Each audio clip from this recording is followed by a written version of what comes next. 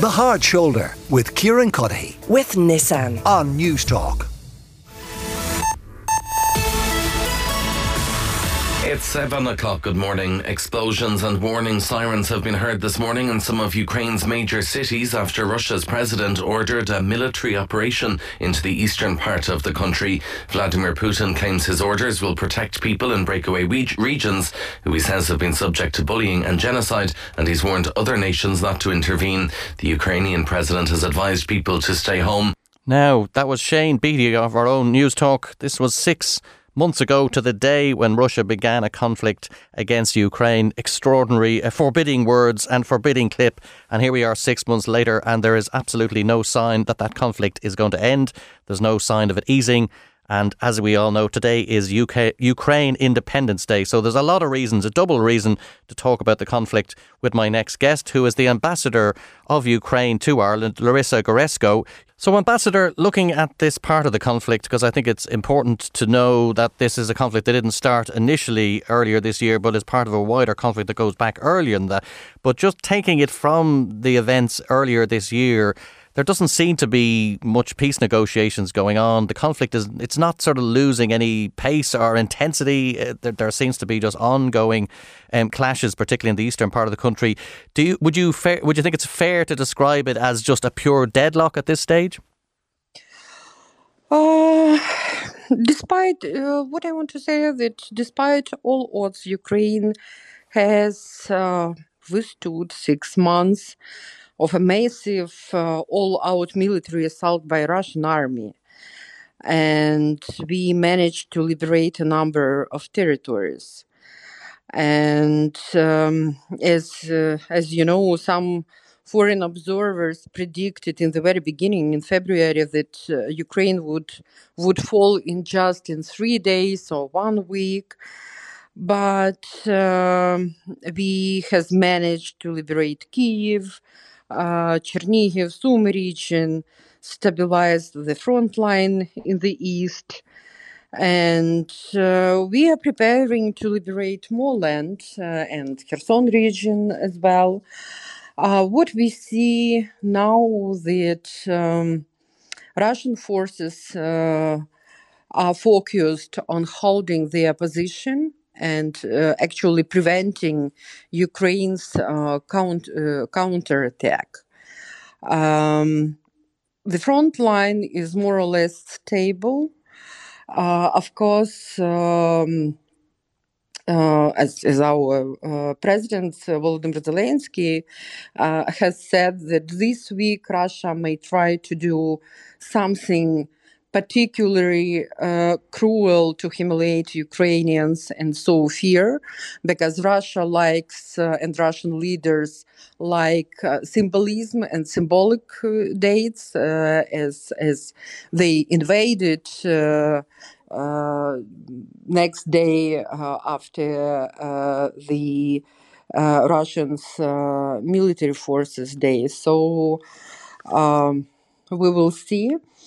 And I mean, it's important to give our listeners just an idea, and you can probably do it more justice than I can, to the horrifying conditions on the ground, particularly in the eastern part of the country. Like a city like Mariupol has been effectively almost wiped off the map. I mean, these are just terrible events. I mean, do you find it hard to almost kind of translate these events to people in Ireland who you deal with every day, who are we're living in relative comfort, more than relative comfort, to what's going on in Ukraine? Do you find it hard personally to almost relate what's happening to the country back to an audience here in Ireland? That must be a real challenge in your role. That city of Mariupol was destroyed almost on 95%, and we don't know exact number, how many number of civilians who have been killed, but like what we know, it's 10,000 for sure. And all of us, we saw these images of cruelty and images of atrocities. And of course, many people who survived from Mariupol, not only from Mariupol, from Donbass as well, and from Kharkiv, evacuated, actually moved from this territory and fled Ukraine. I have met many our nationals from Mariupol and Kharkiv and Donbass here in the island as well, and many of them passed through these filtration camps. Just imagine 21st century, and Russia established these filtration camps. I saw these documents from these filtration camps, and I have heard this really horrible story how it was. Okay, and I can just imagine what that's like. We now play host to 40,000 Ukrainians here in Ireland, and they've all got individual needs. Some of them were left and came to Ireland at the start of the conflict, some in more recent weeks. We know that a lot of them, some of them were accommodated on college campus and so on. Some of them obviously will have children going back to school in September. And I noticed from looking on various platforms and forums that Ukrainians in Ireland use, a lot of them have been moved in recent weeks from their original location. So they have to lose their school place and move again. Some of them are obviously leaving college campuses because the students are taking their place. So can you give us any idea? It's a very complex picture, I know, but what exactly is happening with Ukrainians in Ireland? How many of them are being moved? How many of them are ready to go back to school as normal? And just give us an idea of what's going on the ground. I don't know the exact number of Ukrainians who moved to another locations because, like, for instance, I know many Ukrainians who live here who moved from one location to another like 3 times or even more. Of course, it's very hard and difficult for children, especially for children. But of course, we understand. Okay, our people are looking for shelter here, temporarily shelter, and at the same time, we understand that Irish people in Ireland is facing problem and housing challenges. I'm deeply concerned on this situation, of course, and I hope that the Irish government will manage and will find solution in order to grant to our people at least more or less long term, I would say, accommodation. Yes, especially for women and children, with the small children. And what are the conditions like for Ukrainians here now? I mean, are they getting better, worse? Like, what's your assessment of? Because the squeeze on accommodation seems to be getting worse and worse. Obviously, there's more and more people coming in. So many Ukrainians would have thought, I'm going to be here 3 or 4 months. This is going to be a short-term conflict. A lot of people in the media thought that as well. So can you give us an idea how you see this all playing out over the next, say, 6 months to 12 months? Because the numbers are tight. So are you in close liaison with the government here on finding new solutions or new ways to address this accommodation squeeze?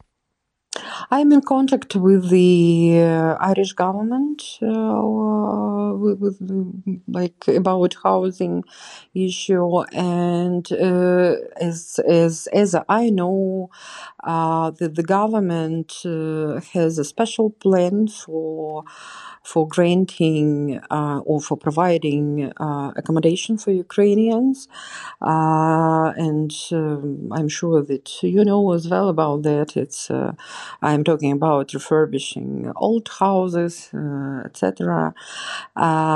So I hope all our Ukrainians will get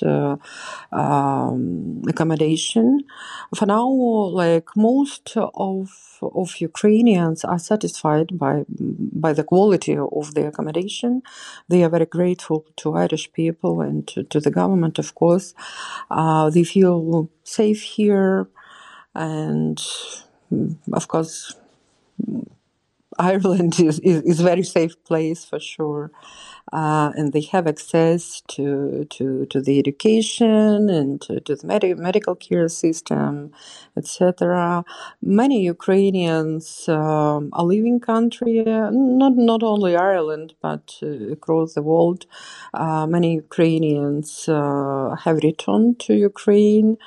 As well, so like more than 2 million have returned. Ambassador, I'm gonna be a bit tighter on time, so I just want to get to one final thing I wanted to ask you a little bit about, and it's probably more the domestic political scene. Obviously, you're mixing with a lot of the politicians. You're getting to see them up close and what their commitment is to the Ukrainian cause. Were you in any way disappointed or kind of surprised even at some of the comments a few weeks ago by the president's wife, which caught a lot of people by surprise, I suppose?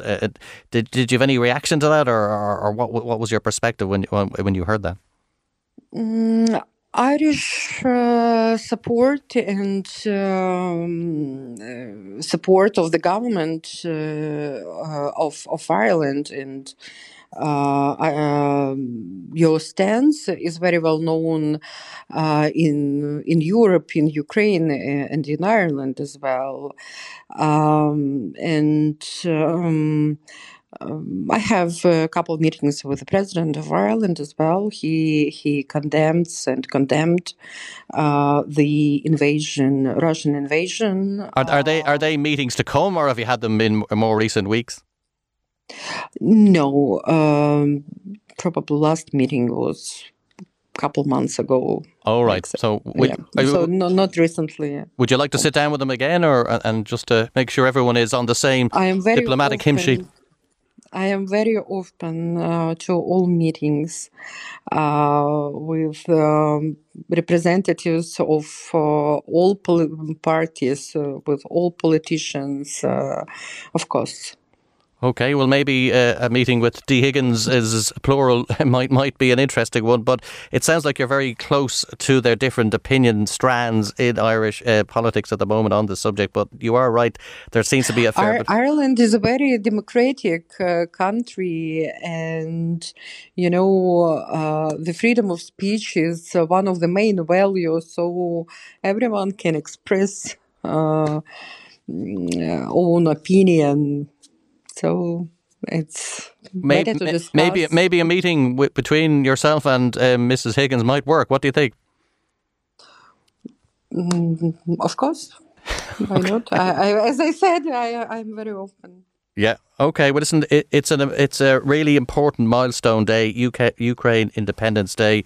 It's been a horrifying 6 months for everybody involved in this. Let's hope there's something better awaiting. The grain deal recently might be the sign of a small little glimmer of hope in the whole situation. But thank you very much for coming on the Hard Shoulder this evening.